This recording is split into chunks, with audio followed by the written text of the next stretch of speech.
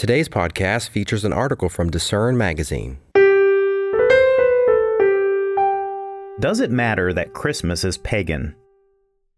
Information on the pagan origins of Christmas is easy to find, but what is so bad about Christmas coming from paganism? Does it really matter to God? By Eric Jones. If you look up Christmas in an encyclopedia, you'll learn some interesting facts about the history of what is probably the world's most popular holiday. Here's the history of Christmas in a nutshell. Christmas originated from many pre-Christian pagan festivals that were tied to the winter solstice, which occurs in late December. For instance, Mithraism, an ancient Persian religion, celebrated the birthday of its god, Mithra, on December 25th. The Romans celebrated two major winter solstice festivals in late December, Brumalia and the Saturnalia. Christmas, as we know it, was formulated over 300 years after Christ's birth by taking parts of these pagan festivals and reassembling them into a celebration of Jesus' birth. Late December was selected to appeal to new converts despite there being no evidence that Jesus was born in late December. But should it matter to you?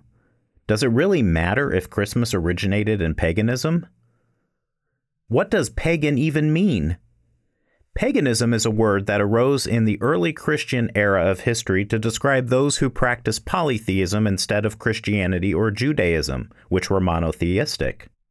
It is likely derived from the Latin word paganus, which according to New World Encyclopedia meant a country dweller or rustic. It's similar to the Old English word heathen. The word pagan is believed to have come into common usage during the 1400s. In some translations of the Bible, you will find the words pagan and heathen used for people outside of Israel who worshipped other gods. The original Hebrew words typically mean a stranger or a foreigner. What is paganism in the Bible? The Bible shows that paganism was a constant weakness of the Israelites. Nearly every culture Israel encountered worshipped multiple gods. The pagan gods often had three common characteristics. 1. Nature. They were connected to something in the natural world, such as an animal, a location, a planet, or a force of nature like thunder. 2. Imagery.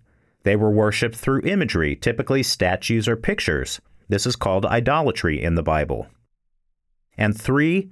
They were culturally ubiquitous. They often had similar counterparts in other cultures.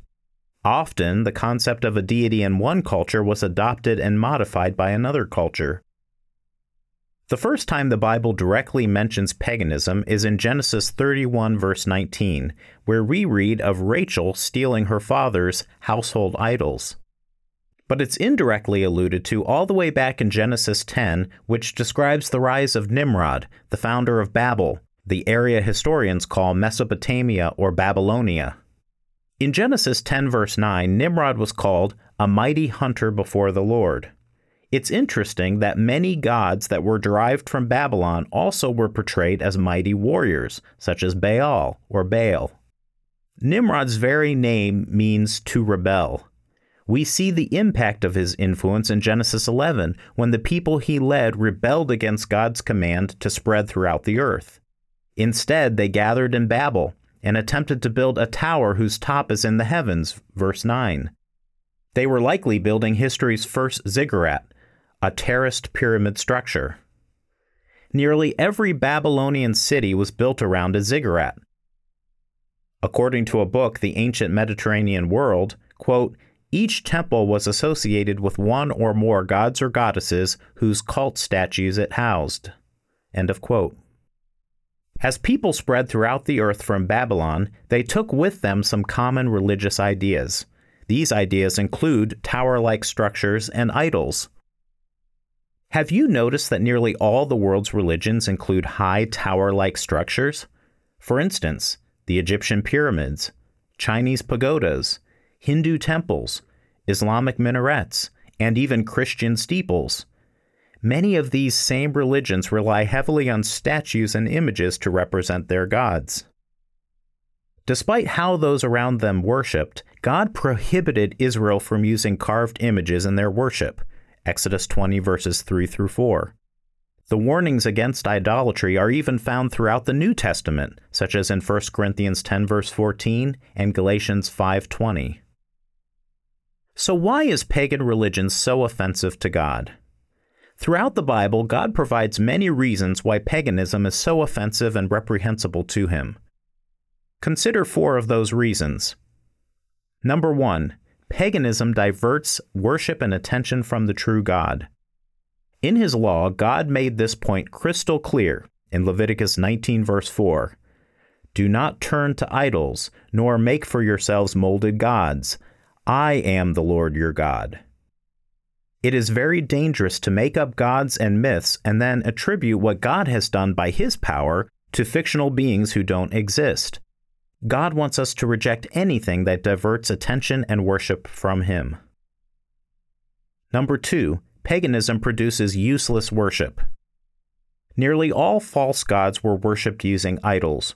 Craftsmen would create an image of the so-called God, and people would worship that image as a representation of the deity, which, in reality, did not exist. So the worship of the idol was worthless. The prophet Isaiah recorded, in Isaiah 44 verses 9 through 10, "Those who make an image, all of them are useless, and their precious things shall not profit. They are their own witnesses. They neither see nor know, that they may be ashamed. Who would form a god or mold an image that profits him nothing?" In Jeremiah 10 verses 2 through 5, Jeremiah also spoke about the uselessness of idols.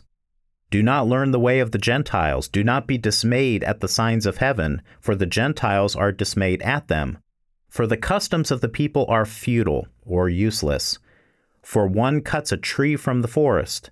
They decorate it with silver and gold. They fasten it with nails and hammers so that it will not topple. They are upright like a palm tree, and they cannot speak. They must be carried because they cannot go by themselves. Do not be afraid of them, for they cannot do evil, nor can they do any good." It is interesting how similar Jeremiah's description is to the modern custom of decorating a Christmas tree. Tree-related worship has a long history, and many secular historical sources connect the Christmas tree with many of these traditions. Number 3, paganism causes human beings to embrace foolishness. In many places, God and His servants mocked the foolishness of idolatry. Here's one of those places in Psalm 135, verses 15 through 18. "The idols of the nations are silver and gold, the work of men's hands. They have mouths, but they do not speak.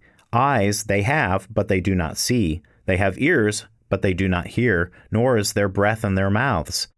Those who make them are like them, so is everyone who trusts in them." These verses highlight the foolishness of praying to a God represented by an image. They may be crafted to have all the parts we use to exercise our senses, but they can't use any of them.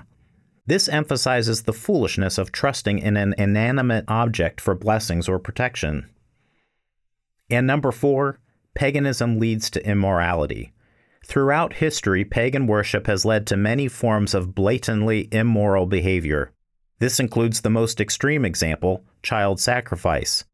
But many other practices have been associated with paganism throughout history, including temple prostitution, debauchery, and other forms of human sacrifice.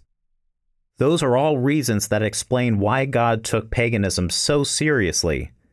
But what does all this have to do with Christmas? Is God against Christmas? It's an established historical fact that Christmas originated from pagan traditions that were reformulated into a holiday claiming to celebrate Jesus' birth. The date derives from pagan celebrations connected to the winter solstice. The act of ornamenting trees comes from pagan customs that involved worshiping trees, which again is forbidden in Jeremiah 10. The act of partying and giving gifts comes from the Roman Brumalia and Saturnalia celebrations. The tradition of Santa Claus likely derives from German and Norse mythology, and on top of all that, there is not one hint of a command for its observance in the Bible. So it comes down to some serious questions. Does God approve of taking the traditions of nature-worshipping peoples of the past and repackaging them as Christian? Do God's strong warnings against pagan worship apply to the pagan customs tied to Christmas? Does God still find the traditions of paganism offensive, or has he changed his mind and softened toward paganism? Here are 3 scriptures that can be helpful to consider when analyzing Christmas and its traditions. Deuteronomy 12, verses 29 through 32. When the Lord your God cuts off from before you the nations which you go to possess, and you displace them and dwell in their land, take heed to yourself that you are not ensnared to follow them after they are destroyed from before you, and that you do not inquire after their gods, saying, how did these nations serve their gods? I will do likewise. You shall not worship the Lord your God in that way. For every abomination to the Lord which he hates they have done to their gods, for they burn even their sons and daughters in the fire to their gods. Whatever I command you, be careful to observe it. You shall not add to it nor take away from it.